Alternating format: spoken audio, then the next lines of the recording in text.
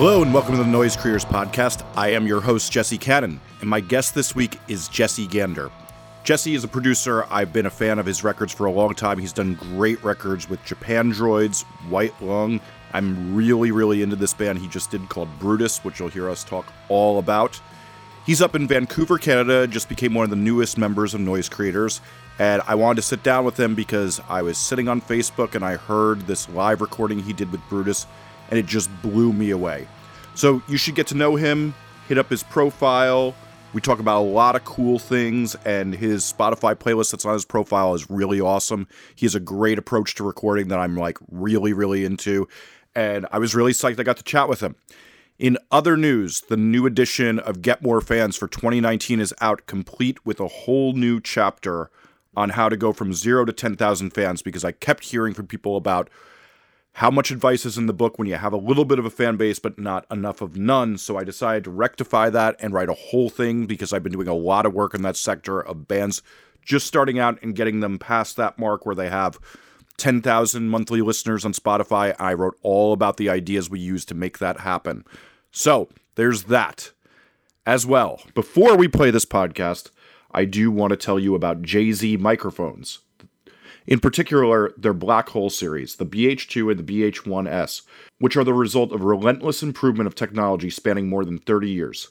The mic wows you with clarity and richness. They incorporate a gold drop capsule technology using this innovation. The capsule's diaphragm is lighter, therefore it moves much faster and delivers more clarity, precision, as well as reducing colorations and distortions. These handcrafted studio microphones are designed for producers and are already used by world-class producers like Rafa Sardina, Tom Russo, Mark Urselli, Sylvia Massey, Rob Chiarelli, and many others. Right now they're offering a deal that's 50% off for Black Hole series microphones. Visit jzmic.com/blackhole. I also want to say, they mailed me one of these, and I've been totally blown away by the clarity of it, and I don't have to say that. I'm going to keep using it, and I'm going to keep reporting back to you over these next few episodes about what I think about it. But so far, this mic has a stunning clarity, and out of the 30 mics in my mic collection, I'm pretty blown away by what I'm hearing.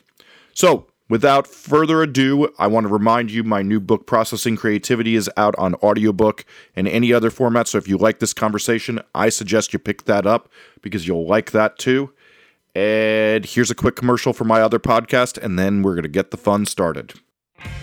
Hello, my name is Jesse Cannon, and I've devoted my life to trying to go deep and figure out what goes into making great albums. In the past, I've been lucky enough to make great records with bands like The Cure, Animal Collective, The Misfits, and over 1,000 others. I've written 2 books and recorded hundreds of podcasts pursuing the hidden secrets of how great music gets to the world's ears. Now I am proud to present to you Atlantic Records' Inside the Album podcast. Atlantic has granted me unprecedented access to the artists, producers, managers, and A&R to discuss what goes into really making the great records they release. On this season, we talked to Dashboard Confessional about making a record that pleases both himself and fans both old and new. I like our old stuff better, and I like moments and songs from our later era of recording. But as a whole body of work, I like everything up through half of Dusk in Summer. Jeff Richman and the creators of the hit play Mean Girls talk about what goes into developing a mega hit Broadway play and cast recording. Trying to find out what is that song that you actually want to sit down and write is tricky, and it's a challenge because there's not that much real estate for songs, even though it's a musical. Vance Joy talks creating a follow-up to a successful debut album. And I'm more eating my lunch before breakfast, kind of getting too far ahead before I'm focusing on just this one detail of what am I doing, making a song. Pete Wentz of Fall Out Boy talks mentoring Nothing Nowhere. First you find out if you like someone's art. If you do and that's interesting to you, you find out what their basic mission statement as an artist is, and then you see if you can align with that vision. And we also talked to Grandson about crafting his highly politically charged debut EP, the indie rock band Wallows on making a record that sounds like the loss of youth, Jason Mraz on finding a greater truth in music for his latest LP, No, and Brent Cobb on making honest music. Subscribe now and stay tuned for the deepest inside look you will get into how great records are being made today. You can also head to AtlanticPodcast.com for more information on this podcast and Atlantic Records. So you meet somebody who's a total normie and doesn't get anything about music. How do you tell them what you do? I guess I just tell them I make records for people, or I help people make their records. I also own a recording studio, so most people would have an easy time sort of accepting that, I guess. Yes, that's a little easier to understand. So tell me about your background in music. Well, I've played music my whole life. I started, on the piano when I was a kid, just playing in my parents' living room. But how I got started playing in, I guess, the music industry or the music scene would be when I was about 12 years old, I started a punk band called DBS. It was a band for 10 years with my friends, and we started really, really young. By the time we were 15, we were touring all over the United States and Europe and Canada, of course. Did about 800 or 900 shows over the course of about, basically between when we started, which was at the end of elementary school, and all the way up into high school and a few years afterwards. So that really kind of was my introduction in just DIY music and, the music scene, the music industry, whatever you want to call it. So how did that shift into producing? I was just the singer, I didn't play an instrument. So all the other guys, had invested in guitars and drums and stuff like that. I had to buy a couple of microphones anyways to sing out of, and ended up buying a PA system, which had a little mixer, and just really started doing our demos just on an old, crappy cassette recorder, like a ghetto blaster, whatever you want to call it. Just started feeling like I really wanted to, overdub some vocals on a demo. So, I asked my dad for a 4-track cassette recorder for my birthday when I was 15 years old, and I started using that all the time. Then every other band around wanted me to do their demos. But this was 25 years ago when digital really wasn't quite there yet, right, to do affordable recording. So back in those days, if you could even hear the vocal, let alone the kick drum on an old punk record, you were basically a musical genius as a producer. Totally true. And it sounds like, we were doing this at about the same time as each other. So, I remember that one. Yeah, by your credits, I think I enjoy a few records you've produced, as a matter of fact. So that's a great mutual thing, since I enjoy a lot of yours. Oh, thanks, man. Yeah, so, I started making sure you could hear that kick drum and making sure you could hear that vocal. And I just always worked through. I'm a hard worker. I was just I was raised that way, and always worked all through high school and spent all my money on, more microphones. And 4-tracks are perfect in the way that it's so much more freedom than recording onto a ghetto blaster, because you can overdub, but it's so limiting as well that it just makes you crave to have more choice. Like an 8-track felt like a miracle to me. You know what I mean? When you're like, okay, you got a track for the drums, track for the bass. If you got a 2-guitar player band, you can get both of them and vocals. So that became obviously a 8-track 1/4-inch Tascam machine that I got cheap was the next logical step after that. Nice. And so how does this cycle into having your own studio and doing it more seriously? Well, I guess out of high school, I was still playing in the band a lot, and I love that, and I still do play in bands and stuff, but I just really didn't feel like I wanted to make a career out of it, because I think maybe just being brought up on kind of like, anarchist punk rock and stuff like that, just the idea of charging enough money, charging what we were probably frankly worth, it didn't resonate well with me. I basically blame Fugazi, like... Great ethics, and it's cool if you're selling 1 million records, but when you're only selling 1,000, it's hard to play those $5 shows and see it as any kind of a career. Out of high school, I was working odd jobs and working in factories and then coffee shop, and I was still recording. Like all through high school, I recorded tons of albums, even stuff that came out on vinyl. I recorded on my 4-track cassette, and I would borrow gear, and of course with my band recording tons of albums, we recorded 5 albums in bigger studios. So I'd really learned a lot of the workflow and the techniques. And just kind of the ethics of being in a studio, or the kind of more the feeling of being in the studio and how to kind of relax, but also get a lot done. And, it really always resonated with me, but I found a lot of people around me really sort of discouraged me from kind of making a career out of that, because it's competitive and digital was on the rise, and a lot of people felt like they were going to be out of work because of, home recording and whatnot. But I didn't really believe in that. And, luckily I did have the support of my family who believed in me and stuff like that. So I basically, as soon as Pro Tools became affordable, when they created the Digi 001 interface. Oh, yeah. And the 350 megahertz. Yeah, the 350 megahertz Mac G4 got the bottom of the line when it came out. So I basically took out a $5,000 loan in Canadian dollars. That's like $2,500 US. Basically started recording bands on a 24-track instead of an 8-track. And then every hardcore band and punk band in my neighborhood was like, well, we want to work with you because that sounds good enough to us, right? So I guess a couple of those records ended up blowing up pretty good. Like probably the first real one, the first album by 3 Inches of Blood, which ended up getting them signed to Roadrunner on something recorded on a Digi 001 with the stock pre's and the stock plugins and no outboard gear. Wow. Yeah, none. Like, literally zero. That's crazy. Yeah. Well, that's really rad. So then where does that take you to having this really nice studio you have today?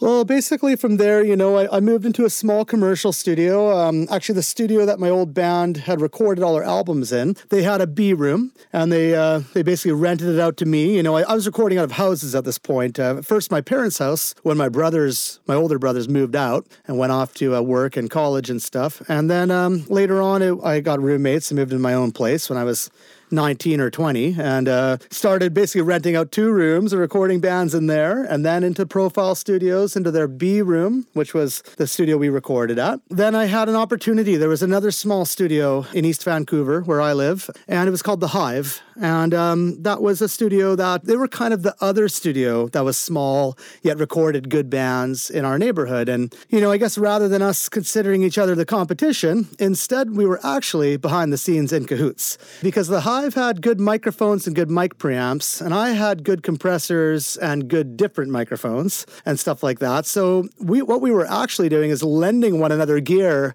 all the time. They were still a basement studio, but I was in a smaller B room, like a commercial studio, but a small one. That's where I did 3 Inches of Blood. Yeah, and they found a bigger studio that had been built by Jimi Hendrix's cousin, who I guess had a lot of money and had keys to the Hendrix estate to some degree. And he'd built a big studio in one of the neighborhoods beside us in Vancouver, a neighborhood called Burnaby. And it basically built it. They had it open for a couple of years, and then they'd abandoned it. They weren't making any money, and they'd shut it down. So it was a $400,000 build.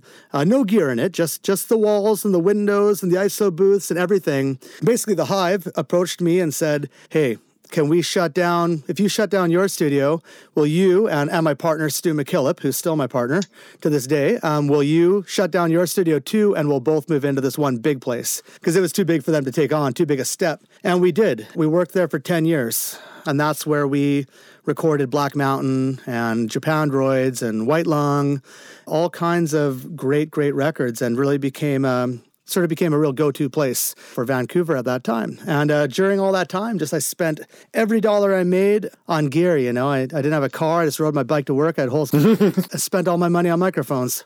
Nice. It's a great looking space you guys got there and great sounding, so that paid off. Yeah, exactly. This is actually the newer location, which is sort of a similar story. Basically, The Hive, we did that for 10 years, and then Colin moved back home to Victoria, BC, where he's from, and he's still got a beautiful house studio there where he records lots of great stuff. And then me and Stu went on and took over this place called Greenhouse Studio A, which is what you see in my photos now. That's where we've been at for 4 years. It's a fantastic space. That's recorded lots of great albums over the years, and they were basically looking for producers to take it over, so we moved all our gear in, and that's where we're at now. Wow, very cool. So why don't you tell me a little bit more about what makes you as a producer? So you're saying you're just a singer. Do you play any instruments? I do, yeah. I'm primarily a keyboard player. I still play keyboards in a couple of bands, and I play keyboards in people's records too. But I mostly am a singer and piano player. I also play bass too, and a little bit of guitar. I really focus on that a lot, and I think that's also sort of I've always kind of regretted not being good at guitar because it's such a a cool instrument and everything, and I sort of envy people that play it. Piano has been and keyboards and synthesizers has been a great thing because a lot of bands I record tend to not have a keyboard player but would like a little bit of keys. So it kind of gives me a little bit of something I could contribute as a producer, being a musician as well. And then I was in choir for 5 years and have sang in bands for 20 years. So I always, I bring that to the table too, writing harmonies and coaching people how to sing on tune and, all that kind of stuff. So yeah, I use a lot of that band stuff in my everyday work for sure. Nice. So with that, I kind of use a scale on this podcast of you have a Steve Albini who's not going to get involved in your songs at all, is barely going to tell you about the take you did. And then you have a John Feldman who's going to rewrite your song no matter what when you walk in the door. Where do you see yourself usually on that scale? Well, it seems like a cop-out answer, but I kind of see myself right in the middle. I can kind of relate to someone like Steve Albini, and that that's what they feel their strength is, and if people are okay with the non-production, then that could be a great relationship. But me, I just I don't know if I sing with perfect pitch, but I know I hear with perfect pitch. I'm like, if I can help someone sing better in tune, or if I can help people with their lyrics, like, like last week working in Belgium, producing an album, most of their lyrics are perfect, but some of them, the English is not quite correct. So I'm always going to help people with that. And, and they're a new band where some of their songs are a little bit long. Some of those songs are 4.5 minutes and they should probably be 3.5 minutes, or, stuff like that. They got a bridge that doesn't need to be there. I'm always kind of happy to chip that in. But I also find a lot of bands I work with, on the other hand, have rehearsed a lot. Like I'm not working so much with, like pop artists who don't even have a backing track yet. They're looking to have a real backing track produced from the ground up and then also have their vocals coached through, etc. Right? So I don't think that I'm at the level of like working with the Matrix or something, where it's like, they're really going to build you a record. They're almost like, co-songwriters. I'm kind of more like try to help you, be your own band, but be the best you've ever been as that band at that time within, the budget that's allowed. So I love working with people on a creative and musical level, but I'm also, I'm really obsessed with the technology, and I love working with gear, and I am a gear nerd. So I really, really love the engineering side of it also. So I guess I try to kind of wear two hats. I don't normally try to convince people that I'm going to make them their next hit. I'm not like, this is what I'm going to do for you to make you, get you on the radio. Like I don't always have a vision for people that's that deep. But when I hear a band and I really love it, which all the bands I work with, I do. I wouldn't work with someone who I didn't. I always think of ways I could help them or things that I could do to make it cool. Or maybe their choruses need some, maybe some stoner metal band needs a rip and Hammond organ part behind the chorus, and I'll do something like that, So I guess that's sort of songwriting, but not quite, Nice. So it might be a little redundant, but do you feel there's something you bring to records most of the time with that? Yeah, I guess so. I mean, what most people tell me, why they come back to me, and most people I work with do come back to me, is because of my vocal coaching. That's like one of the real things that I think, because I do believe I have perfect pitch, I can really help people sing in tune and sing better. And, and I'm willing to use Melodyne or whatever if I need to. And I'm no purist, but I am a purist in the sense that I want to get as great a take as I ever can before I have to resort to editing. And I step on people to sing better and to drum more in time and things like that. But I try to be nice and try to be friends. And, after a long day of me stepping all over a singer and getting them to sing in tune, I make sure we go for a beer afterwards and talk about records, Nice. Remember why we're all in it. So, try to be positive, and I try to critique people in a way that lets them know that it's okay to make mistakes, and that, but also that we can, that it's not meant to be easy. Like, I always sort of say to people, just like in sports, just like in literature, like in directing a movie, the easiest path is not going to get you to the most interesting results. Like, there has to be some pain, some challenge. Like, playing music is difficult. It takes practice. It takes a little bit of suffering, and that makes it better. That's where I think the love lies behind that for me. So I always kind of tell people, hey, I know you're nervous about singing.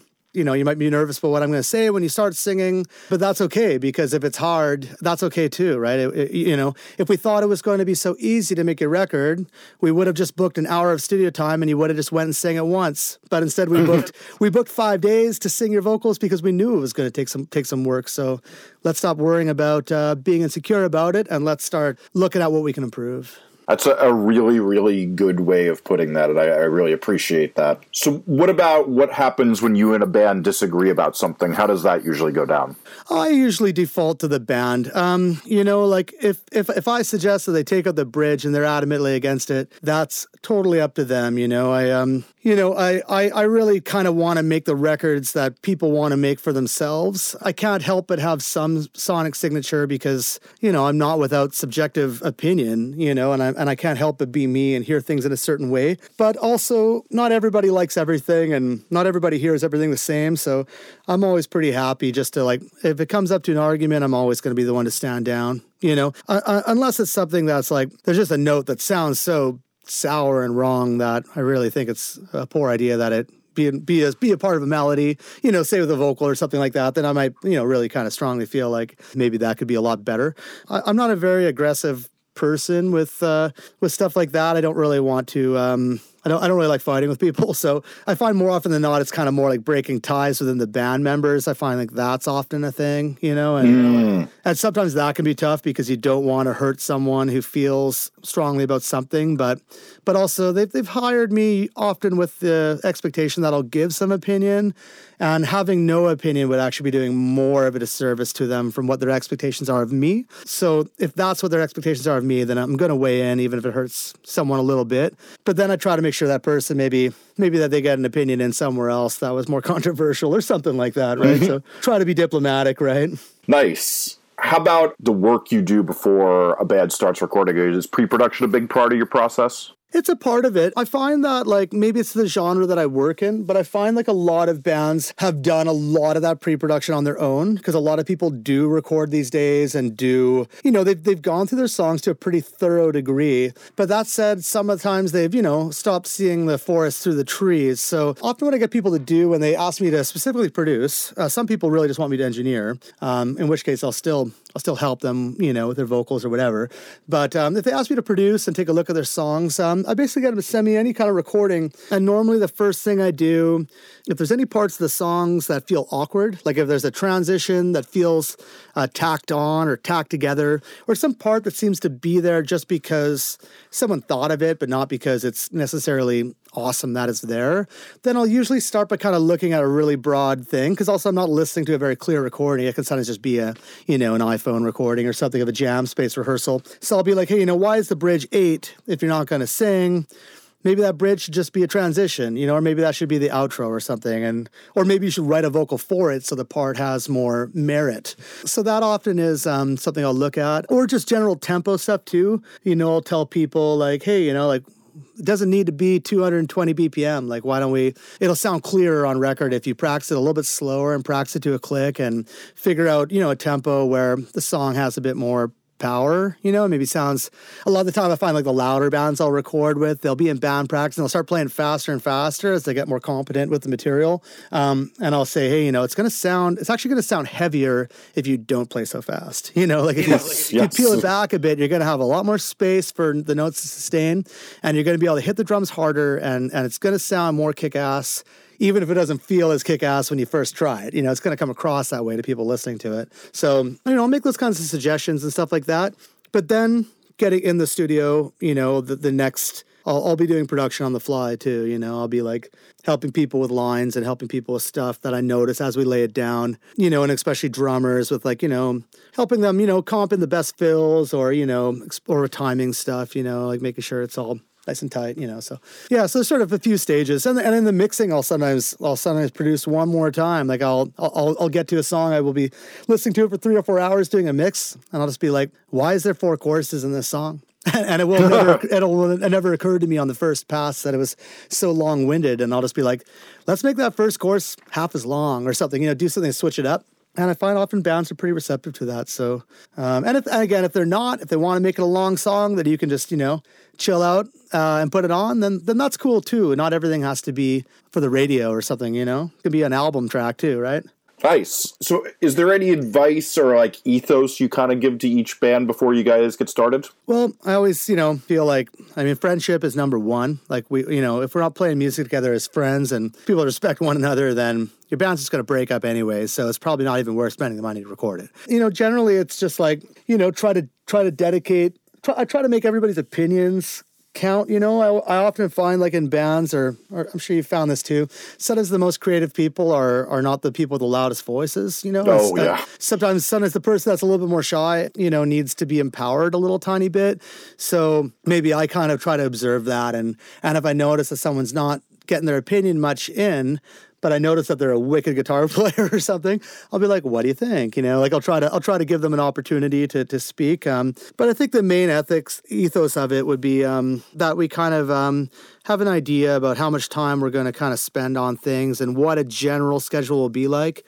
It's hard to predict sometimes how long things are going to take. Yeah, try to keep things on point. What I always tell people is that if you don't like anything I'm doing, or if you don't like the way anything's sounding, tell me right away. Like I don't want to ever say to someone, "We'll fix it in the mix," or we'll fix it or we'll fix my mix in the mastering. I'm like, if you don't like it, let's figure it out now. It's always the shortest path to get it dealt with and out of the way, because then we can scratch it off the list and move on to the next job. So I feel like that's kind of something that I always try to reinforce to people, especially if it's people that haven't worked with me before. Very cool. How about what happens when somebody says nobody's going to hear that during a session? I guess for me, sometimes I think that actually. Sometimes I'm like, no one's going to hear that. But often, the musician has heard that, and they might be feeling a little bit uptight about letting something go too. So often I'll be like, well, we better just deal with that. So, and then, when it comes to bands, if there's like a member in the band that's, sloppy, and it's not like, let's say the bass player is a bit sloppy and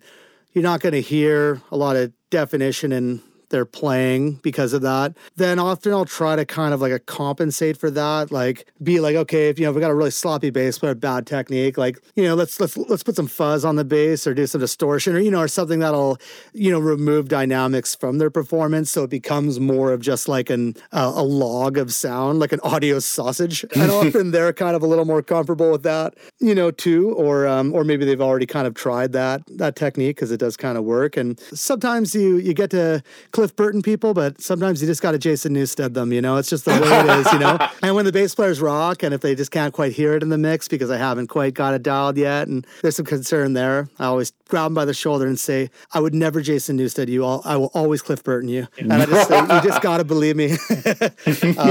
I find more often than not people are a little bit worried, but then I don't know. I've been using Pro Tools for 20 years, so if someone's struggling with something and I can see an edit on my horizon, which I usually can because I'm very, very competent with this program I've been using for 20 years all day, every day, I'll be like, don't worry about that. Let's just fix that one. We got bigger fish to fry. The whole song's in the pocket. We got a crappy fill. Let's fix the crappy fill, or grab it from another playlist. I always get everybody to sing or play everything 3 or 4 times. So if it's a chronic problem, we should look at simplifying it. One of the musicians I've recorded the most is a guy named James from the band, James Farwell from Bison and Streets. He's a great heavy metal and punk rock guitar player. And he always says, keep it simple, stupid. Dumber is gooder. Dumber is gooder. So if something's really complicated and people are screwing it up, I say, why does the filter be so complicated? Dumber is gooder. What would AC/DC do? Strip it down, make it count. It's not a competition. The Ramones aren't competing. They're trying to make good punk rock. Nice. I like that a lot. Talking a little bit about, the performance to a bass thing, about how long do you like to tell bands that you need to do to make each song, if it's like a full-length record, about how much studio time do you normally need, or how do you figure that out? I usually say for like a reasonably well-produced thing where we've taken a good look at some, creative elements to it, and, maybe put a couple things in there that weren't there before, took a look at some songwriting stuff that maybe could be improved. I usually say about a day a song. I usually find, like, including mixing in 2 weeks, I can usually get a really good record done, like an actual produced full-length. I've banged out full-length records in 3 days before, too, where we spent 2 recording and 1 mixing. But again, that's not producing, that's engineering, Yes. So that's, I'm not afraid to make something that's raw and something that's, something that's more of a punk thing. I do less of it these days. I do more albums and less kind of, demos or 7 inches or that kind of thing. But I like doing them once in a while. I like how there's, sometimes I like the lack of commitment to it, that you just try to make it sound real crazy and have some fun and, don't worry about, production stuff so much. But if people are looking for a produced album, then I definitely say I need about a day a song, and I can usually mix. I mean, in a perfect world for me, I would mix 1 day a song, but in reality, I usually mix 2 or 3 songs in a day. So a full-length album, I can usually mix it in about 4 days. Sometimes there's another extra day tacked on just to deal with all the little things that bug people or bug me, or, things that didn't translate as well as I hope they would, when I heard it in the car, that kind of thing. The last minute notes that often make a big difference. But in a couple weeks, I'm usually making something that sounds pretty slick. Nice. What's the musical bane of your existence? The musical bane of my existence. What I really don't like, sometimes I'm okay with it in certain scenarios, but I like people that play well within their abilities instead of are trying to be at another ability that they're just not there yet. Thinking a lot about drummers with this comment as well. Like, I don't think music is a competition, and it doesn't have to be complicated to kick ass. I mean, often it's better the other way, right? So I guess if people are trying to, if it's a heavy metal band where the drummer's trying to lay down a bunch of double kick, but they just haven't spent those hours in the jam space, that's something as tricky as that takes, then I think that they should leave it off the record until they've figured it out. If you don't feel you can nail it, why do it, because often those drummers that are like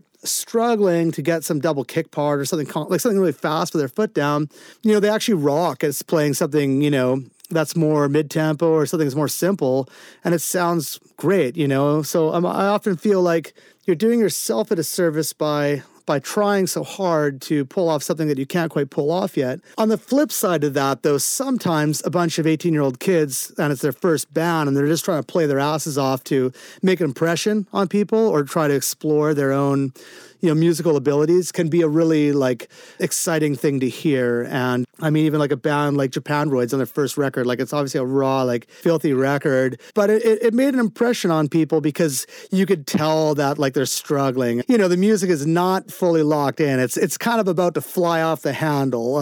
That's also a 2-day record, I might add, or a 3-day record. I think 2 days to record, 1 day to mix.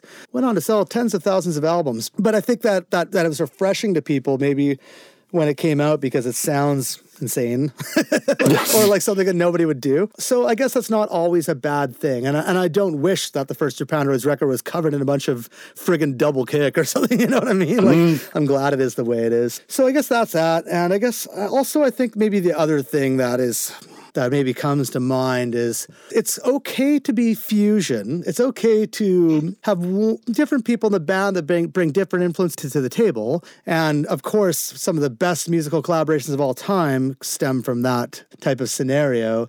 But when there's 3 people that are on the page, but they got the new, and they're playing in a good punk band or something, but then the guitar player is some, wanker that just wants to shred and is just glad someone will have him. So he's noodling like crazy when everybody else is keeping it to the point. I guess that really kind of sticks out to me, Maybe for a third, if you're a bass player, maybe you don't want to fake the funk. If you could bring the funk, let's have it, but never fake the funk. Never. I like that a lot. So let's shift gears a little into some gear nerdy stuff. Do you have a philosophy about the equipment that you like to get? I do, to a point. I mean, I find because these days plugins are so good and I love them and I use so many of them that when I'm going to actually invest money into a piece of outboard gear, I like something that has a sound. Things that serve kind of more pedestrian purposes, I find I can do that often quite well digitally. And I've found that the equipment that has a sound often are the classics. Things like if you're talking about a compressor, there's a reason why people like an 1176. It just sounds aggressive and it makes snares pop and it makes vocals in your face. And you know what I mean? It has a sound and that's why it makes people excited to use it. And that's why it might be worth buying something like that for your own recordings. Same with EQs too. There are some analog EQs out there that just really have a special sound, and you really, when you grab them, you just feel like you can crank them, and that it never sounds bad.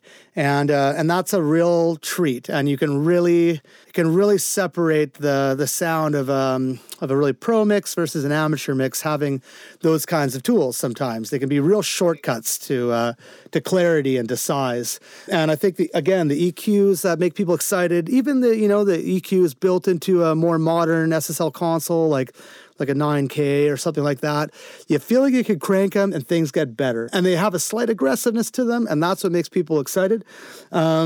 Whereas, for the surgical stuff, I'm really happy with digital EQ. I feel like for a clean EQ, man, when I'm cutting, I'm just something like Fab Filter Pro Q3. I mean, it just sounds so, it sounds better than analog. I'm sorry, but it's life-changing EQ. Yeah, it sounds better than analog at that job. But when it comes to cranking the high shelves, it sounds killer. It's a killer digital EQ.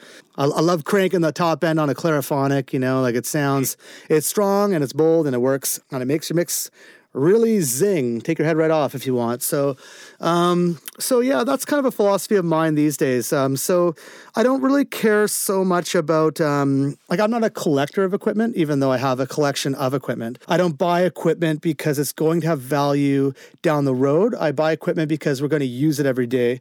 So if that means buying, if you can't afford the real, whatever, name X compressor here, and you want to buy the clone of X compressor here, or whatever, then fair enough. So that's how I kind of feel. I feel like that sort of thing, though, I think it still has value to own. And I put them to work in my productions. And I record people in studios and project studios in other countries and other cities that don't have any gear. And that's okay, too. I'll make it work in the mix. But it feels good to have a little bit going in of some cool analog stuff. And it doesn't have to be found that expensive these days. I build some of my own gear, too. I built a bunch of 7th Circle Audio mic pre's that... Oh, nice. Yeah, a couple $100 to build. My dad was an electrician. He showed me how to solder. I learned in 10 minutes. It's really not that complicated. Showed me how to use a digital multimeter. Same thing. It's a 5 or 10 minute lesson to learn how to measure a capacitor. It's not as intimidating as it feels. And then, you can build some nice Neve clones or API clones, and that can be a real benefit to the recording. Yeah, but that said, I guess also I feel people are also really obsessed with that, and I also think that can be that can also maybe stop you to see the forest from the trees. Like I love Neve mic preamps, and I love API mic preamps and stuff like that. But also I can record on stock preamps, like from a basic interface, like an Apollo or a Focusrite or whatever, and you get a plainer sounding recording. The recording doesn't have quite as much heat at the source, but then there's lots of plugins and lots of ways you can add harmonic distortion and add color. It may not be your preferred method, but it'll get you 99, or 95% of the way there to the point that it sounds great. So I'm not a snob about that stuff. I don't really care to the point that it would stop me from working at a studio if they didn't have, special boutique-y type stuff. Nice. It's nice to also hear that you're just as much of a plug-in as an outboard person, because it confirms what I hear. I'm like, it sounds like you're using some modern elements with some classic elements in your records. I'm really inspired by plugins now. I'm actually more inspired by plugins than outboard gear, because plugins have gotten so cheap. Like they used to be $800 for a digital reverb for your Pro Tools system or something, and now you get a new reverb for $50 or $100, and it'll make your mix. Or some of the new compressors that are coming out, like they really grab and sound great. And sometimes I'll buy a new plugin for $29 and use it all over a mix, and that'll give me a new sound for that record that I never had before. It's important for me to keep me inspired and to switch things up, because I've mixed 600 records. Wow. and I need new stuff to keep me always stoked. So I really love the business model of some of these smaller companies like Fuse Audio Labs. I don't know them. This is good note taking time. Yeah, check out Fuse Audio Labs. They're the guys that actually do the coding for like Plugin Alliance and some of the bigger companies. Ooh. But now they got their own company and they sell their plugins for $29. And they're all emulations of obscure gear, like old RCA tube compressors and stuff like that. And they even emulate a 4-track Porta Studio, a Tascam Porta Studio. Oh my God! Yeah, that's my first one. Yeah, it's super cool. Yeah, it's the Tascam 2448 or whatever it's called, 244 Tascam 244, whatever it's called. And they emulate stuff like that. That stuff is really fun for me. The other company is Black Rooster too. They're also the same guys. I think they're Germans as well, and they do cool EQs and tape emulations and stuff that not everybody uses. So I've been really jazzed on them. Almost every month they come out with a new $29 plugin that just oh wow, totally rocks and is top-notch sound quality. Simple interfaces and super good sound. Have you gone through the money pit of getting into the Acoustica stuff? I haven't yet. I've demoed their latest stuff. I've demoed El Rey and Top or Tape, or whatever it's pronounced. I love Top. I did not love El Rey. I don't think they've nailed compression quite yet. I feel the same way.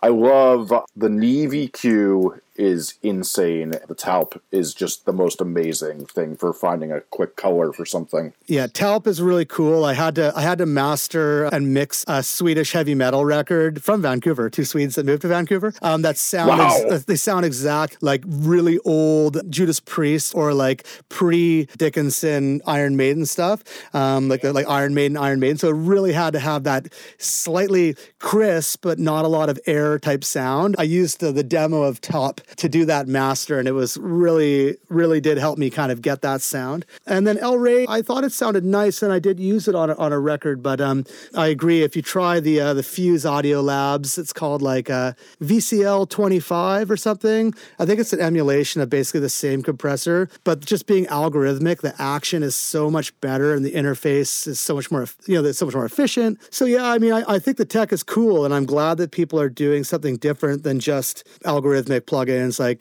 Created with Spice or something like that. But I've found it expensive so far, and I had a $200 plugin, especially US, whereas that converts to Canadian quite poorly, like that's closer to $300 in Canadian dollars, which starts to feel pretty steep. So yeah, I haven't fully jumped on, but my ears are open, and I'm definitely following the threads, and I'm demoing the plugins, and I know there'll be some that I buy sooner than later, and I do agree that Taup is a very cool sounding plugin. Yeah, that's been my Up to Soothe. I'm calling that plugin of the decade right now. Yeah, that one's cool. Soothe is cool too. That's another small company doing really forward-thinking stuff. Great interfaces as well. So let's go over like how you feel about some more of the modern production stuff. Do amp simulators have a role in your productions?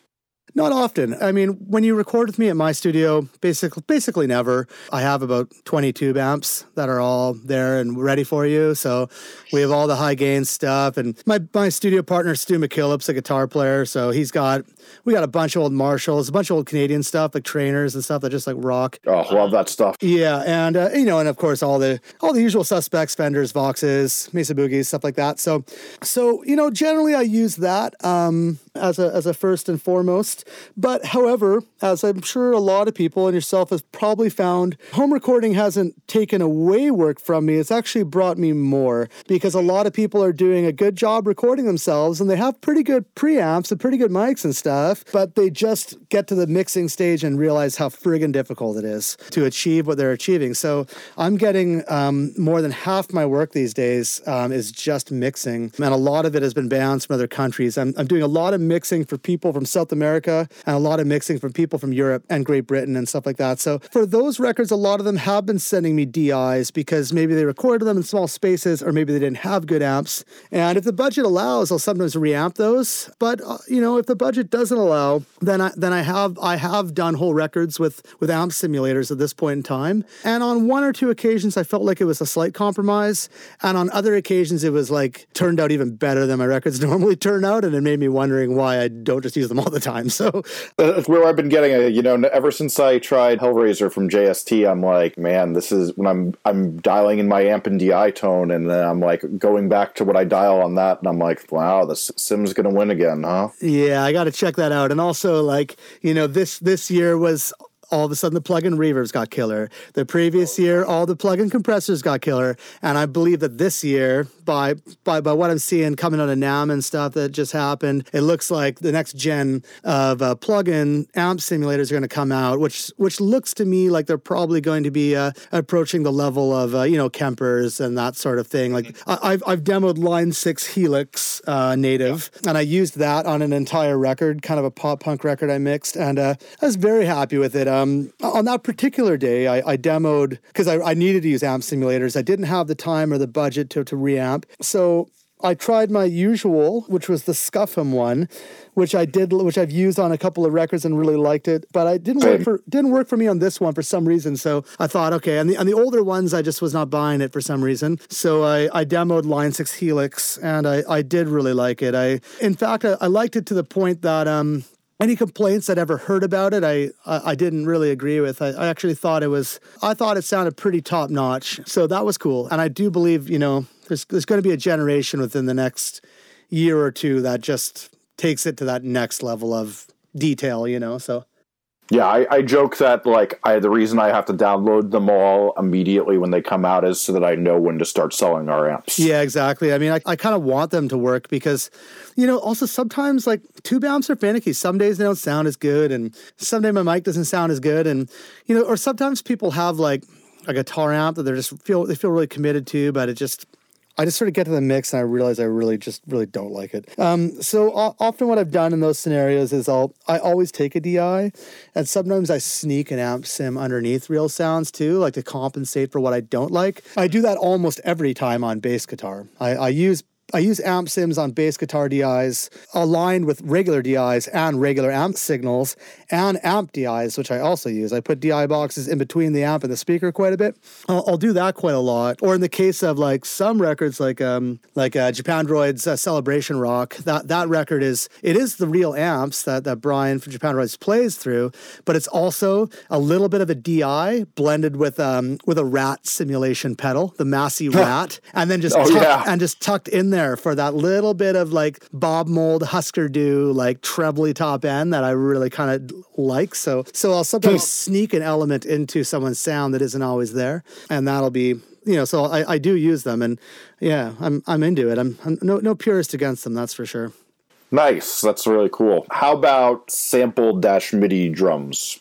Yeah, I've never done a record with MIDI drums before. I've never mixed one with MIDI drums either. But samples, absolutely, I've used them. I don't use them as a rule. I don't use them by default or on every drum. But I certainly do use them.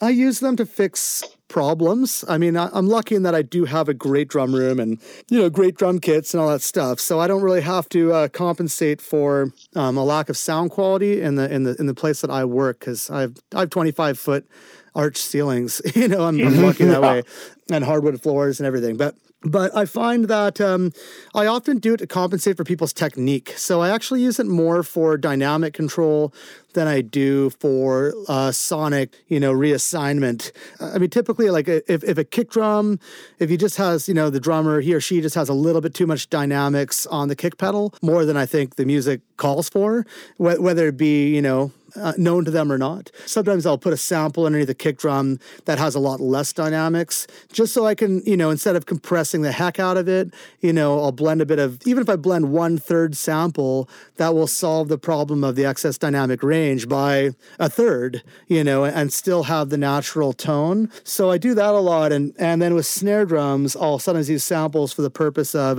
reducing hi-hat bleed. If people play the hi-hats too hard, or if their hi-hats are crappy, or maybe if the snare is not being hit hard enough, or it's just not a very clean recording for whatever reason, that sometimes I'll even if I just use, 1/3 sample or something like that, then that'll reduce my hi-hat bleed problem by 1/3, whereas compressing by 1/3 more, it might just make the loudest hits over compressed, and then the quiet hits the right amount of compressed, and then you kind of, you're kind of throwing the baby out with the bathwater a little bit that way, right? So that tends to be why I use them, and I'm really good at tuning toms, so I don't normally have to. I don't know. I've actually never triggered a tom in my life. Wow. I mean, I would, but I find it just never really works well for me. And I do try to.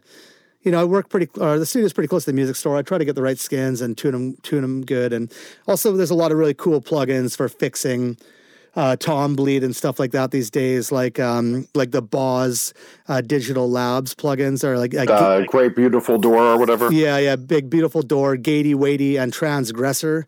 Those plugins are really good for getting bleed out of toms. So I use those a lot. And then I'll tried Wilkinson Debleeder. I have tried Wilkinson Debleeder too. Yeah, I like that one also. I find it's sort of it's a crapshoot which one works better. I'm stoked to hear the new Slate drum gate as well. So whenever that comes out, I'll definitely demo that one as well. Nice. So while we stick with drums, can you tell me about some of your favorite drums? Yeah, totally. I mean, for me, at the studio, we have 3 kits, and they're all Ludwigs. We have a new maple Ludwig with big sizes, 24-inch kicks and 18-inch toms, floor toms, and that one's a drier, denser kind of kit, which is cool, but typically I use the older ones. So we have a 60s standard-sized Ludwig birch kit, which is what I use most of the time, especially for like punk or something like that. It's just regular old 22 inches, 13, 16 for the toms. And then we also have the bigger 70s like Bonham Ludwig kit with the 24,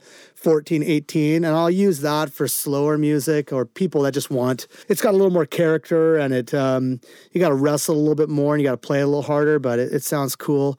For snare drums, I use a Vancouver company quite a bit called Dunette.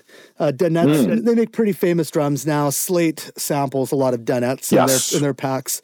So those are made in my hometown of Vancouver. I use those quite a bit. We have a titanium Dunette. I love the Ludwig Supraphonic. I mean, in general, I use metal snares. I'm not against wood snares. People love them and they're partial to them, and that's cool too. But for me, I kind of feel like the louder and the brighter the better, just to get it to cut through. So I tend to use kind of those, just kind of like the regular Supraphonics and stuff like that. I love Black Beauty as well, Ludwig. So Ludwigs are the main ones I use for sure. And cymbals, I mean, I feel like the cymbals are even more important than the drums, just because, you're not going to trigger cymbals. Well, I guess you could, but I sure don't want to. Definitely don't want to. Yeah, I haven't been down that road yet. No, I don't want to if I don't have to. So, but that's also why I tell drummers always, like, bring in darker, smoother cymbals. Don't bring in the brightest cymbals, the ones that are, marketed towards playing live, or B-grade cymbals like Sabian B8, stuff like that. I always tell people, like, don't even bother bringing them in, because that's when you've got to start breaking out the triggers, because the cymbals are too bright on all the drums and they bleed into everything. So I always say, get something good like K Zildjian. I love higher end Sabian stuff. I like too. Love all the Paiste stuff, like dark energy hats. I always say, kind of darker, warmer cymbals record better, because then you can crank up the overheads and get that size around the drum kit so that the cymbals getting too loud. So that's often my advice for people. Not everybody shares that feeling with me, but that's also, it just goes a line with my mic technique on drums as well. So when all those things line up, then we end up with a really good drum sound. So how about favorite amp? Favorite guitar amps? Yeah, I have a few. I have more than a few. I'd say, like, I actually love JCM 800 Marshalls for punk rock, but I do sometimes put a tube screamer on them that's doing nothing, like a tube screamer with the drive all the way down and the output kind of all the way, or almost all the way up. Or I use a local company's pedals a lot, the Union Tube and Transistor. They make the Union More, which is for driving amps harder. It's a clean boost, but just a really friggin' good clean boost. They make all the pedals. They're very heavily endorsed by Jack White, so that's kind of their claim to fame.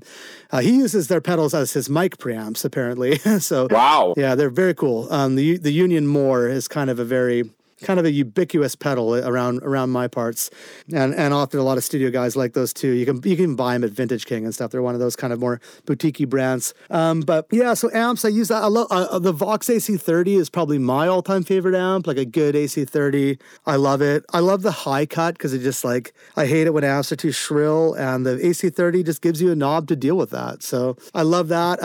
For heavier stuff, I love Soldano's the best. Like for metal, Soldano Avenger is probably my favorite amplifier. I think it sounds basically perfect. For bass, I use mostly Orange 8200. I have a really good 8200 that I love. Oh, wow. I use that a lot. I also love old trainers, like Trainer YBA1s. That's the best. That's my favorite. That's what I have to buy this year. Yeah. Well, you used to be able to get them in Canada for $350. Actually, Canadian. It's like $200 US. I got mine for free. So back when they were $250, $300, we like bought them all the time and just kept a bunch on hand because, like, they're basically a plexi with a mod, and you can even mod them to make them a plexi, but they're killer on bass. And but then people found out that that's what Steve Albini was using, so then the price went up. That was how I got there. Yeah, now they're all $800 or $900 or $1,000. So, but there's still a ton of them all over Vancouver because, well, they were made in Vancouver, they were made in Toronto, but there's like basically in Canada in the 60s, if you had money, then if you're a professional musician, you had money, you had a Fender. And if you couldn't afford a Fender, you got a trainer. And if you couldn't afford a trainer, then you got a Sears. So that's basically, that's how it worked. apparently. I think the only replacement here on the East Coast of America was PV being the bottom. Yeah, exactly. But now some of those PVs are starting to come back into fashion. Some of their 70s ones are really cool. Same with like those old acoustics and stuff like that. I used to think those things were so crappy, but I've changed my tune on them. I think they sound really great. Really, really like a lot of acoustic amps. I like a lot of solid state stuff too. I even love old Gallion Kruger 800 RBs. That's one of my favorite like punk rock bass sounds. Wow, that is an amp I can't stand behind. I don't know. I like when you crank them up. I love them. I don't know. I mean, it's got to be the right sound, but I actually really like those. So that's fine. We just sold ours like 3 months ago, so don't think I'm going to be giving it a second try. Good enough for Flea. No, that's a good point. That's all I'm saying. Good enough for Flea. So why don't we shift gears and learn a little bit about what makes you you? Is there a good lesson you've learned from another producer that's one of your like touchstones? Yeah, that's a good question. I learned something I got to engineer a couple of records that Jim Diamond from Detroit produced, who did White Stripes, and he produced a couple of Pac AD records that I engineered. They're a Vancouver two-piece garage rock band, and just how fast he works and how little he sweats the details and how much he'll just crank knobs on guitar pedals to reckless abandon. It was really inspiring me to just watch that. Like he came to Vancouver and he worked at the Hive, my old studio, and he brought a color sound tone bender and a color sound some kind of fuzz. I can't remember which one it was, but he just like brought a couple of funky old pedals, and just like on all of Becky's guitar tracks, he just like his idea of production is really making the sound cool. He didn't ride the performances that hard or that kind of thing.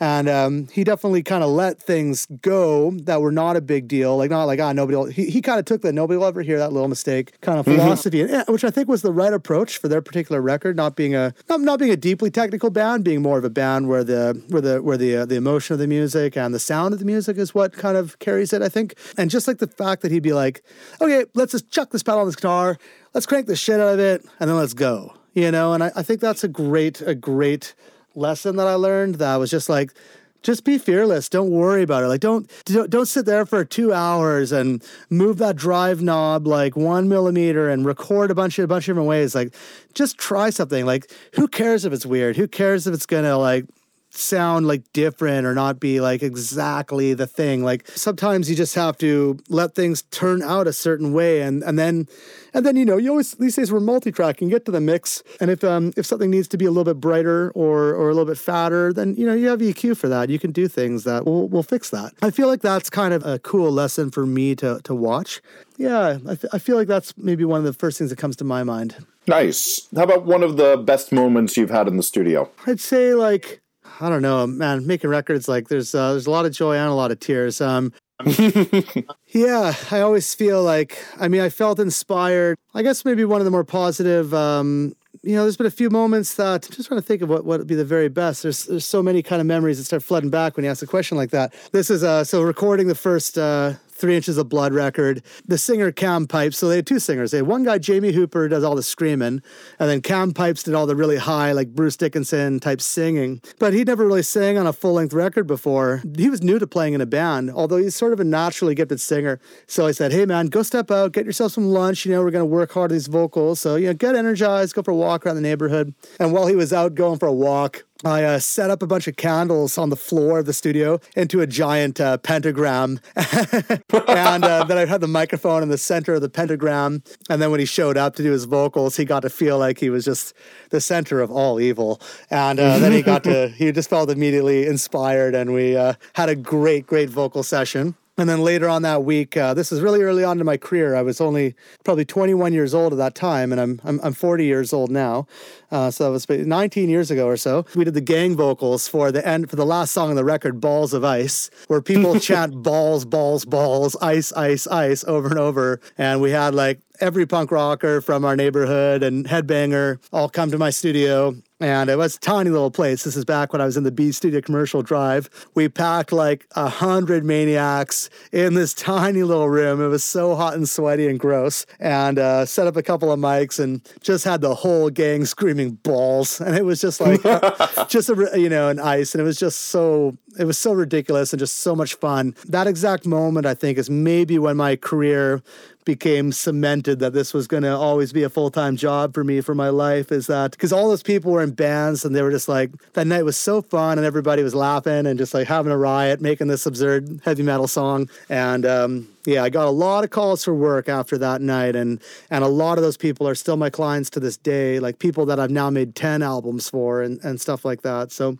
that was a really great moment for sure. And recently, I had a singer say she was doing a take, and then she said, I'm not going to say who this is, by the way. She was doing a take and was like, hey, actually, can you hold on a second? I just need to use the bathroom.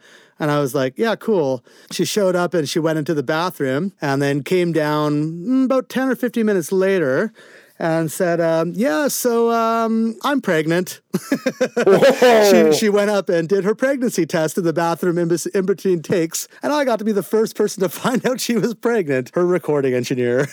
Wow. But I'm not going to say who it is yet. It's too new. Yeah, so that was an exciting moment. Definitely like a little bit of hugging and a little bit of tears, you know? Wow. tears of joy. So how about one of the worst moments of what you learned from it? One of the worst moments was this one guy, actually. It's, you know, you could tell how immediately the story came into my mind. This is actually one of the only really bad moments. I'll preface it by saying I had a new intern. A young woman had come to me, asked me to teach her how to be a recording engineer. So I said, absolutely, hang out for whatever, a couple months, couple years, whatever you need to, and help me wrap cables, and I'll tell you whatever you want to know. So she was probably about, 1 week into working with me and had just sort of learned how to, do a punch in on Pro Tools and whatever, just basic recording. But yeah, this bass player, he was an absolutely incredible bass player, like perhaps even one of the tightest I've ever recorded.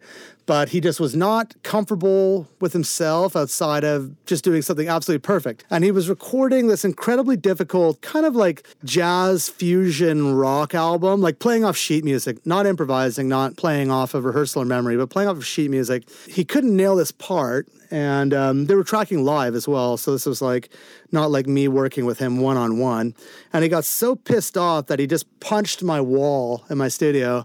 And I just like threw him out. I said, no. Like, you don't punch my wall. There's no, I will never allow, it's not violence towards a person, but it's still violence. You can't punch the wall. Hey, it's my wall. And, you're just going to, we could do a punch in, and then we can fix it. We can fix the difficult part, but you can't punch the wall. So I threw him out. I said, yeah, get out of here. You can't punch the wall. Bye. And then the guitar player, I was angry. Then the guitar player came and talked to me and was like, hey, we're really sorry. Will you give us one more shot? And I said, all right, but I'm pissed off now, so I'm going to go get a sandwich. My intern's going to record him, and I made her record him right away. So I was like, here you are in the hot seat, day one in the studio, and you're recording the bass player who's punching the wall. And I said, I'll come back in an hour if I had a sandwich, and then I'll get back to work, and I'll work with you again. So it's, this is not, whatever. We all make mistakes, and we can apologize and get along. That's acceptable to do it once. If he punched it again, I'd throw him up for good. But so that was kind of a funny one. Or one I didn't care to relive. But mostly it's been reasonably drama-free. Most of my sessions, I kind of try to, I don't know what it is. I think it's maybe that a lot of the bands that come to me, they really want it to be good. And sometimes people have problems with, drugs or drinking or something like that. But the time that they're in the studio, they just it really means a lot to them to nail what they're doing. And if starting drinking at 11 a.m. is not going to help them with that, then most of them won't, most of them will try to wait for that kind of stuff to happen. So most of the time things are a little bit more, they're more like a day job than they are like a wild party most of the time, at least with me. So, and I kind of like that, but hey, there's always sessions that are difficult. I actually had one, probably the most difficult though, that comes to mind now was it was actually Brian from Japandroids band before they started Japandroids. He was just a lead guitar player in a band. It wasn't really his band. It was just some friends, but they'd come into the studio, but they'd never really worked on their vocals before. They'd never really heard the lead singer sing. I guess that's my favorite. Yeah, like maybe he'd never heard himself sing or what it was. I don't know what it was, but so we tracked all the bed tracks, and it was a live recording, and it was really great. It was actually awesome, and it's sounding really cool and stuff. And then we got to the lead vocals. It was only just kind of a quick session, 3-4 days kind of thing. And we got, next day goes by, we get to lead vocals, and the singer goes to sing, and I set him up with a microphone and headphones, just your regular old kind of headphone overdubbing session. He went to sing, and just like the notes were like just not even close to the notes that it should have been. Like they're just not in the key of the song at all. They're not notes. They're kind of more just sounds. And I was like, but they were really like optimistic, like a really almost like Sigur Rós or something, like really long operatic notes that just are not notes. And I was like, okay, I said, can you hear yourself okay? Or, he's like, oh, maybe a little more. And I was like, okay, sure. And I'm trying to help with the headphone mix, and then it's still like way off. And then I'm like, well, can I give you some reverb in the headphones? And I did that. And then I was like, okay, what about if we, instead of singing through the headphones, why don't you sing through the monitors? Like I'll set you up some speakers and you can sing it overdubbing with the monitors behind the mic. That's kind of a trick. And still, he just couldn't sing. And, he's becoming increasingly more nervous and stuff like that. And and he's like, I really need a break. And I was like, cool. Okay, let's take a break. Let's break for lunch. So I went out and got a sandwich or whatever. And I came back and the band was like, he's just like, I quit. I can't sing. I'm out. Wow. And I was like, okay, wow, okay. And they just like right then and there, like he quit the band. That was it. Then the bass player was like, well, I guess I'm the lead singer now, but I've got nothing written. So see you in 2 months. I was like, sounds good. See you in a couple months. And the bass player came back and sang, and he did a great job. Nice. But that was a very, very awkward afternoon, and I'm not sure there was anything more I could do to help him with that. So I did the best I could to hold his hand, but I just couldn't hold it forever, I guess. Nice. How about, is there something that you're really interested in outside of the audio world, or you're really good at that you do outside of the audio world? Yeah, I mean, speaking of hobbies, like when I'm not in the studio, I live in beautiful British Columbia, Canada, which is one of the most beautiful natural environments in North America. It's the foothills of the Rockies, it's the coastal mountains of BC, and it's an incredibly sensitive and diverse and beautiful ecosystem. So I spend a lot of the time actually in the backcountry. I have full survival gear. I have biofuel stoves that can make electricity out of pine cones, water purification straws so I can drink from the river without getting beaver fever and all that kind of stuff. And yeah, I go out into the backwoods for 3 or 4 days at a time on long hikes. Like I'll go for 50, 60, 70 kilometer long hikes, 40 miles for all you Americans. I was going to say, no one's going to know that. Yeah. 30 or 40 miles for all the Americans and Brits. Yeah, just really walk for days on end with one or two buds of mine. That's what we call a friend in Canada, to translate that as well.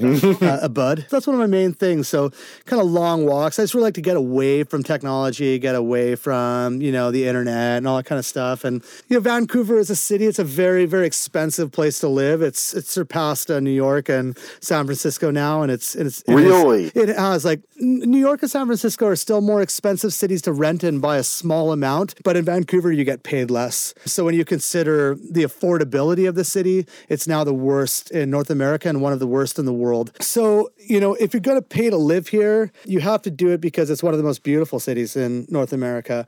But also what makes it beautiful, it's not the city itself, it's the surroundings that it's placed in, which is the reason why it's always been here for 20,000 years or more, long before Europeans ever even came here. So I like to go out and really kind of be in those backwoods and walk through the mountains and the streams, just really kind of, really remember why there's a city here and appreciate what makes it such a special place to live. So that's probably my hobby. And I love cycling as well. I cycle to work, most days, and that kind of helps me shake off, use a computer at full speed for 10 hours a day. Same for me on that one. Yeah, you got to keep the blood flowing to keep the brain awake too.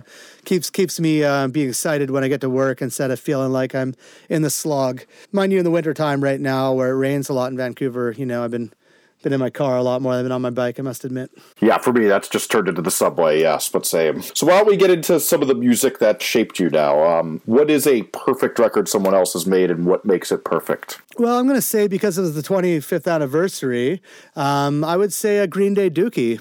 Oh, nice. Perfect pop punk record, influenced so many people. The vocals sound so good on it. Bayer M201, great mic. Is that really? I didn't know that. It's a Bayer M201. You know, everybody's got such a hard-on for the Shure SM7, which is a good mic. Obviously, it was good for Michael Jackson. But, you know, the Shure SM7 is not the only dynamic mic that rocks on vocals. A Bayer M201 sounds so good on vocals. You've got to use a pop screen with it because it's, you know, it's sort of an instrument microphone. It doesn't really have a lot of pop production, but that's easy to get around. Yeah, but Green Day Dookie, I love the guitar sound. I believe it was mixed by Jerry Finn, who's now... He was the assistant engineer on the record. Yeah, and he just nailed it. He also mixed Jawbreaker, Dear You, which is also a perfect record. I just went and saw Jawbreaker's reunion show down in Olympia, the second or third show they'd played in 25 years. So I drove down to Olympia and saw the Jawbreaker reunion. And which is also a perfect sounding record. I love it. Both Stu and I at the studio have been so... inspired by the sound of those records, every single element to it. I think it's perfect. That's a perfect record. The other record that has just carried me also on a musical and emotional level as well, and an inspirational level, is the album Blacklisted by Nico Case. That is just a perfect sounding record. Nico Case is, she's very revered, and as revered as she is, I still think she's underrated. I think she's just phenomenal. One of the best singers of our time, and lyricists and songwriters. The production on that record sounds absolutely beautiful. The choice of reverbs, all those vintage reverbs, and just the way that the bass and her voice sound is so awesome. So all of her records sound great, but I feel like on some of the more modern ones, they sound just as good, but they also felt that they had to push them just that tiniest little bit harder in the mastering or in the mix. That makes them sound almost as good as Blacklisted, but not quite. You know, Blacklisted is just a dB or two quieter, and it just sounds that much better when you crank it up. That's not me trying to be some righteous anti-loudness war guy, because I am not one. My records are very loud, but Blacklisted just sounds a bit better. I'm going to have to revisit that tonight. Yeah, put on this song, Deep Red Bells. I think it's the second or third cut on the record. That song, Deep Red Bells, sounds so beautiful. I love it. I just saw her live in Vancouver this last fall. She just gets better. You know, her show, it was moving. It was fucking moving, so, yeah. So why don't we talk about 5 of your favorite records and how they shaped your musical growth? For musical growth, okay, the first record I ever got was Cyndi Lauper, She's So Unusual. Nice. I was like, my parents were big music buffs. They have 10,000 albums. My dad's an audiophile, and my mom, they got a huge stereo, Klipsch corner horn speakers, and tube amps that my dad customized with his own custom crossover networks for the speakers and everything. But yeah, like I was sitting outside of the pharmacy. I used to get pneumonia and bronchitis a lot as a kid. I had lung problems when I was young. Was waiting for my penicillin for the pharmacy, and my mom had just dashed into the pharmacy to grab it while I kind of waited in the car because I was sick and with pneumonia. On the radio, she left the keys of the car, the radio going, and I heard Girls Just Want to Have Fun. And I really liked the song, and I was in grade 2. And because I was just like in grade 2 and I didn't know about boys or girls or anything yet, I didn't even know if I was like, is this song just for girls? Or, you know what I mean? Like I didn't have any idea that A, that doesn't matter. B, that's not even a thing. And my mom came out and she saw me kind of bob my head and she was like, do you like that song? And I was like, I love this song, kind of, you know, but I was kind of embarrassed. It's like, you know, young kids are always kind of embarrassed all the time. At least I was. She goes, yeah, I could get you that record if you want it. And I was like, oh, I don't know, maybe. You know, and then the next day she came home from work and stopped at the record store and bought me She's So Unusual on cassette. And I listened to it a million times.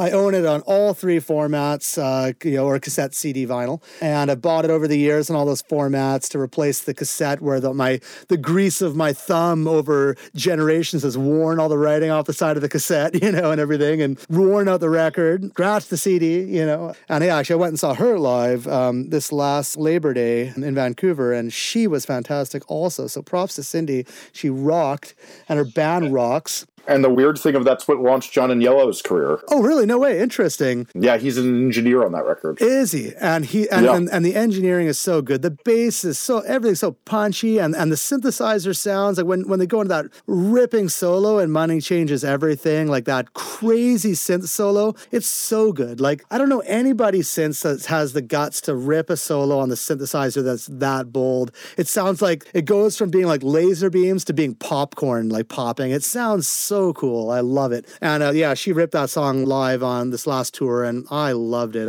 And her band was great, and plus she's just a great person. I love. She stands up for LGBTQ rights. We need more people like Cindy in the pop world. So that's one. Another one would be getting into rock. I would say Bon Jovi, "Slippery When Wet."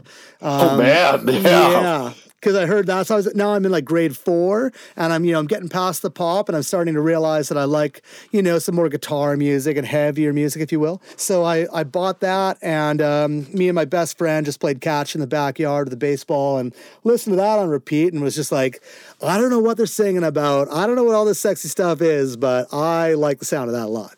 Just like totally love that record, and sounds epic, obviously. And I don't know if that one was the one done in Vancouver or not. I think it was. Yeah, I think that and New Jersey are both done at Little Mountain. Yeah, pretty sure. Yeah, and my landlords who own my studio now also owned Little Mountain, where where they did Aerosmith Pump and Bon Jovi, and they did Dr. Feelgood by Motley Crue. Yes, I went there on my visit there, and then we ended up working at Warehouse, I want to say. Oh, yeah, Warehouse is Brian Adams' big studio. That's just down the street from my studio. Yeah, so that was a big one just for rock. And also that one, along with An Appetite for Destruction by GNR, came out the next year. And then I was like, no, I like it even more aggressive than Bon Jovi. But I'll give my third pick will be to And Justice for All by Metallica. Wow. I got that as the Columbia House Music Club selection of the month. Yes, I think I probably did too. Yeah, on cassette. And I just like...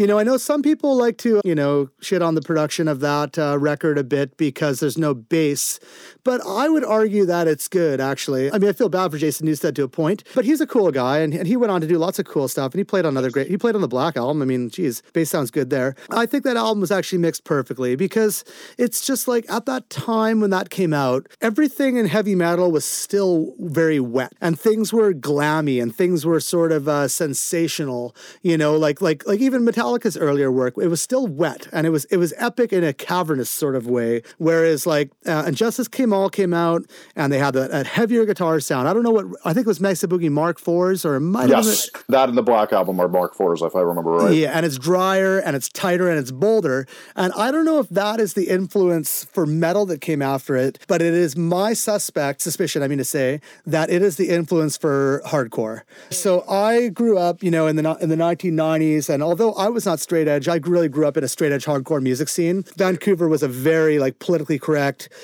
straight edge hardcore is very popular here, and I think the sound of a lot of the seminal straight edge hardcore bands. Well, I guess the seminal straight edge hardcore was really from the '80s, Minor Threat and Gorilla Biscuits and stuff. R.I.P. Gorilla Biscuits too, to Alex. I feel like that shaped the sound of a lot of production that came down after, of being drier and heavier and more palm mute driven. So that's a big one. It's funny because I feel like on this podcast when people cite Metallica, they don't have the pride to say that one, and they say Master of Puppets, even though they might have been at the age where the Black Album or Injustice for All, because they just get embarrassed about it. I like the songs on Puppets even better. I mean, Puppets is my favorite Metallica album, and one I will always love. But I feel like Justice for All was more influential to me. It was more shocking to me when I heard it, and made an impression on me. And I remember actually, having a 5-band EQ, a little graphic EQ on my Fisher Ghetto Blaster, and hearing Justice for All, and thinking, where is the bass? And taking that bottom left band, this is before I'm obviously a recording engineer. I'm in grade 7 at this point in time when that album came out, but I was already into heavy metal really heavily. And I tried turning up the bass frequency on the 5-band graphic EQ to try to hear the bass more, but yet it didn't work. And I couldn't understand why, when I turned that up, do I only hear more kick drum and not bass guitar? I thought that's the bass. And that's when I really started objectively thinking about the sound of records and what made them sound the way they are. So even though I kind of thought it was a problem at the time, now that I look back, I'm like, the kick drum sounds so good on that record, it's maybe even almost worth it. It sounds great. And the kick drum performance is really good on that record. So yeah, I really, really like that. So But before he started playing songs like where he sounds like he's learning them on the spot, how he plays. Probably the last record they didn't write in the studio. Probably the last record that they hashed it out in the jam space, which I still think is the best way to write one. Personal opinion. So yeah, so that would be number 3. So number 4, I mean, it have to be something punk rock. It's not really an album because it's a greatest hits. I like the Sex Pistols and the Ramones and stuff like that, and I kind of discovered that through heavy metal because Megadeth covers Anarchy in the UK. Yes. Skid Row covers Holidays in the Sun. So then my mom, again, for Christmas, bought me Nevermind the Bullocks, Here's the Sex Pistols. And she also got me Ramones Mania, which is also great. And I loved those. But then, I was in grade 9, and I remember I was in Spanish class, and my friend Tim, who was like a cool skater guy, was like, hey, man, if you like Ramones and Sex Pistols, you got to hear Descendants. And he gave me a copy of Summary by Descendants, which is also greatest hits for the time. And I just loved it. I loved the songs, and I really loved the production, too. A lot of that was, I guess that would have been partially Bill Stevenson's production and partially Spot, yeah. But I like the production on everybody's. I like all the production on all the Descendants records, actually, and including the new ones. I mean, I definitely look up to Bill Stevenson and Stephen Egerton, for sure. I mean, just as people, too. I mean, geez, a lifetime in music, like, tip my hat to those guys. I mean, punk rock, like, come on. Those guys have always, my band got to open for All a bunch of times in the 90s. Like, I love those guys. So that was a big influential one, as along was Jawbreaker 24-Hour Revenge Therapy. Yeah. So that, which I didn't realize was Steve Albini at the time, because I don't believe he's credited on the record. I thought the story is that it's Steve Albini with Billy Anderson. Oh, is that what it is? Yeah, you might know that story better than me. I'm pretty sure what it is that Steve Albini laid down the basics, and then when they weren't happy, Billy finished the record. Oh, is that so? Well, they did a great job, I think, because I agree. It's got so much room and so much space, and it just sounds like it sucks you into the record. It's not everything on the surface. It's got things in the background, and even though I'm sure it's just a simple record, although the songs are complicated, not complicated, they're sophisticated is a better word, because Blake Schwarzenbach is such a sophisticated lyricist and songwriter. Yes. But yeah, like I love how you can look into that record, like an Ashtray Monument in like the little weird breaks and stuff, like in the mellower parts of that song, like you can listen in and you just hear them in a room together playing, and I've always loved that, and that's definitely inspired some of my production, where I really like to hear people in a room together from time to time, even if it does sacrifice a bit of clarity to get that at times. So that's a big one. And then for the final pick, I don't know. I mean, I'd say maybe, again, Blacklisted by Nico Case, because I just feel like that's, for alternative music production, that's kind of my favorite. So that's also one of my favorite records of all time. So, I mean, I think that's, when you get the sound and the songs, as far as they can be for my taste, and that's definitely inspired things. It inspired me to think about plate reverbs and think about stuff like that in a lot of ways. And I'm more known for doing punk and metal and stuff like that, but I do a lot of singer-songwriter music too. And so that kind of inspires me when I'm working on those records. And it's been a point of reference for me mixing for a long time. Nice. How about, what's your favorite record of recent times that really inspires you? I'm inspired by almost everything by Kevin Morby and the Babies. I love those records because they're just, again, they just sound so cool, and they take you into an environment and I really love that. I like to feel like I can imagine being in a jam space with them or being something like that. So I haven't looked up who actually engineered or produced them, but I think Singing Saw is what's called the Kevin Morby record. I love that record. I love the way it sounds. And I love the Babies record. I guess that's probably a little bit older than that. It's called Our House on the Hill. I tend to like kind of raw, simple music. Like Jonathan Richman is my all-time favorite songwriter. Oh, nice. And I loved his last couple records as well, like Oh Moon, Queen of Night on Earth by Jonathan Richman. I loved. Again, it's just him and Tommy Larkins playing in front of one microphone with no production.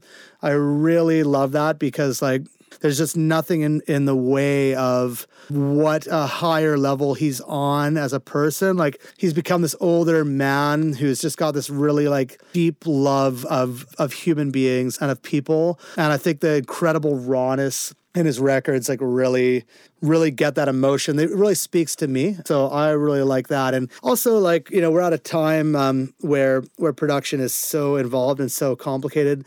Sometimes it's really refreshing to hear something that's just very visceral. So I was inspired by that. I haven't quite taken that to my own productions yet to do anything as bold as just like one mic in the room. If a band was comfortable and wanted me to do that, and I thought it was a good idea, I would totally consider it. For sure. I think it could be done. Nice. So that is the end of everything. So now is the time for you to do a little self-promotion. Sure, yeah. So, what I've been working on, there'll be some new White Lung tracks coming down the pipe. So excited for that. In the future. It's still a little ways out. It is being worked on. The new Brutus record. Brutus are a band from Belgium that are very, very big in Belgium and getting very big in Western Europe, are quite big in England as well, and are about to become very big in the States. So I should say that the reason this podcast happened is you posted something on Facebook. I listened and fell so in love with this band that I reached right out to you. Yeah, thank you so much for that as well. And thank you for having me on this podcast. My pleasure. Really happy to have the promotion because I don't actually promote myself. I don't really solicit bands and I don't advertise or anything like that. So I just like let the records get out into the world and hope people hear them and like them and reach out to me to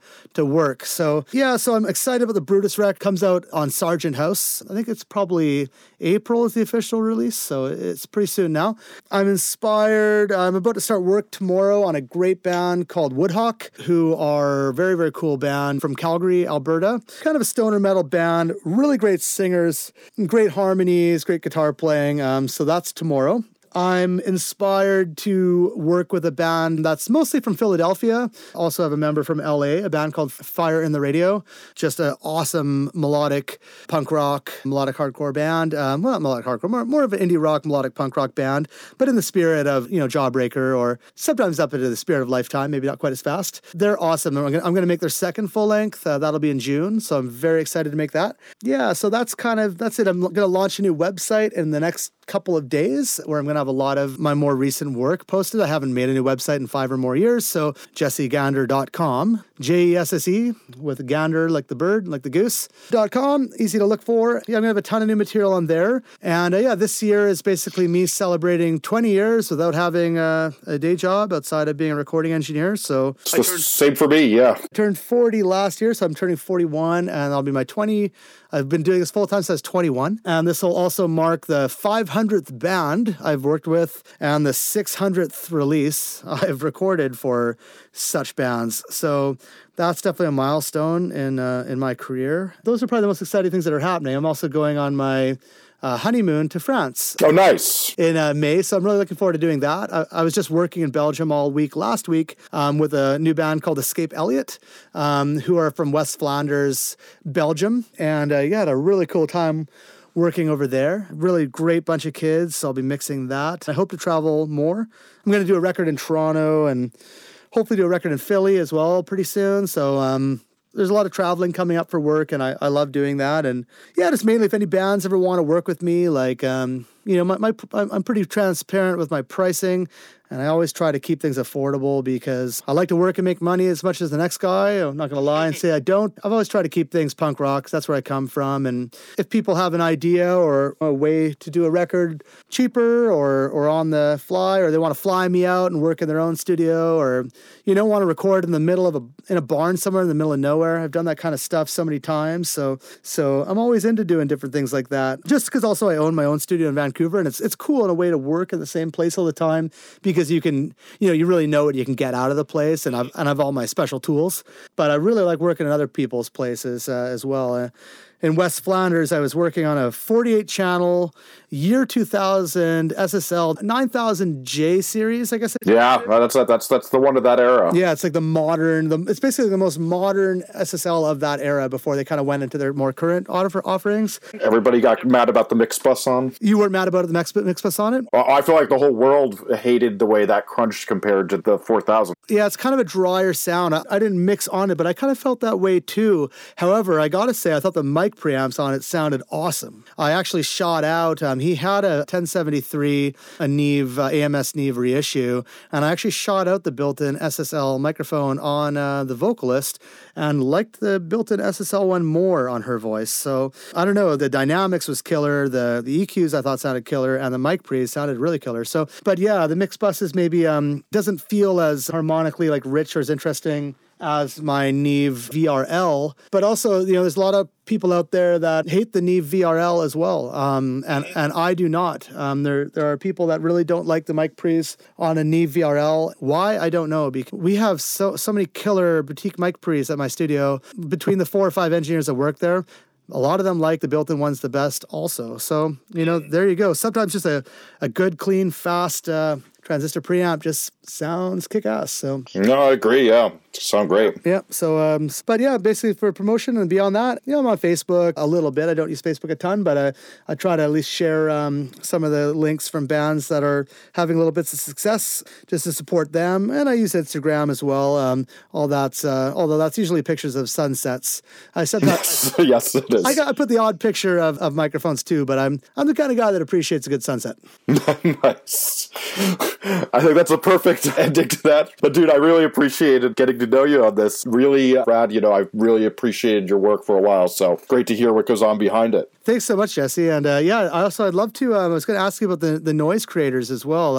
How does one sign up for that? Do you just sign up? Oh yeah, I'll send you a link. I'd love to throw you up on it. I think I hit you and Stuart back up a long time ago, but you did, and it was on my list, and then I never got to that spot on the list, and now I'm in. I know that one well. Yeah, now I'm in.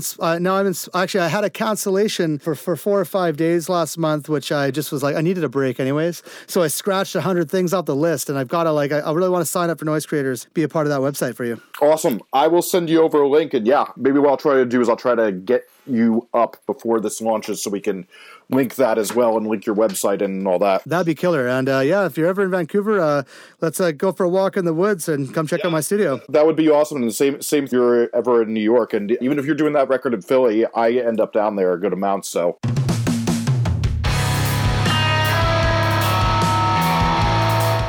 If you enjoyed this episode, please remember the golden rule of the internet, that if you enjoy something you got for free, please tweet, Facebook, share, or tell your friends about it in whatever way you like to do that. Please check out Noise Creators' website and take a look around. We have tons of interviews, discographies, Spotify playlists from all the best producers out there on our service. If you're unsure about who your band should work with, we can help you get the best producer fit for your record. To keep up with us, follow @Noise Creators on Twitter, Instagram, SoundCloud, Tumblr, or Facebook. This podcast can also be found wherever podcasts are found, including iTunes and Stitcher. I'm your host, Jesse Cannon. I can be found on Twitter @JesseCannon or @jessecannon.com. Again, please help spread the word about this podcast and what Noise Creators does so we can keep this going.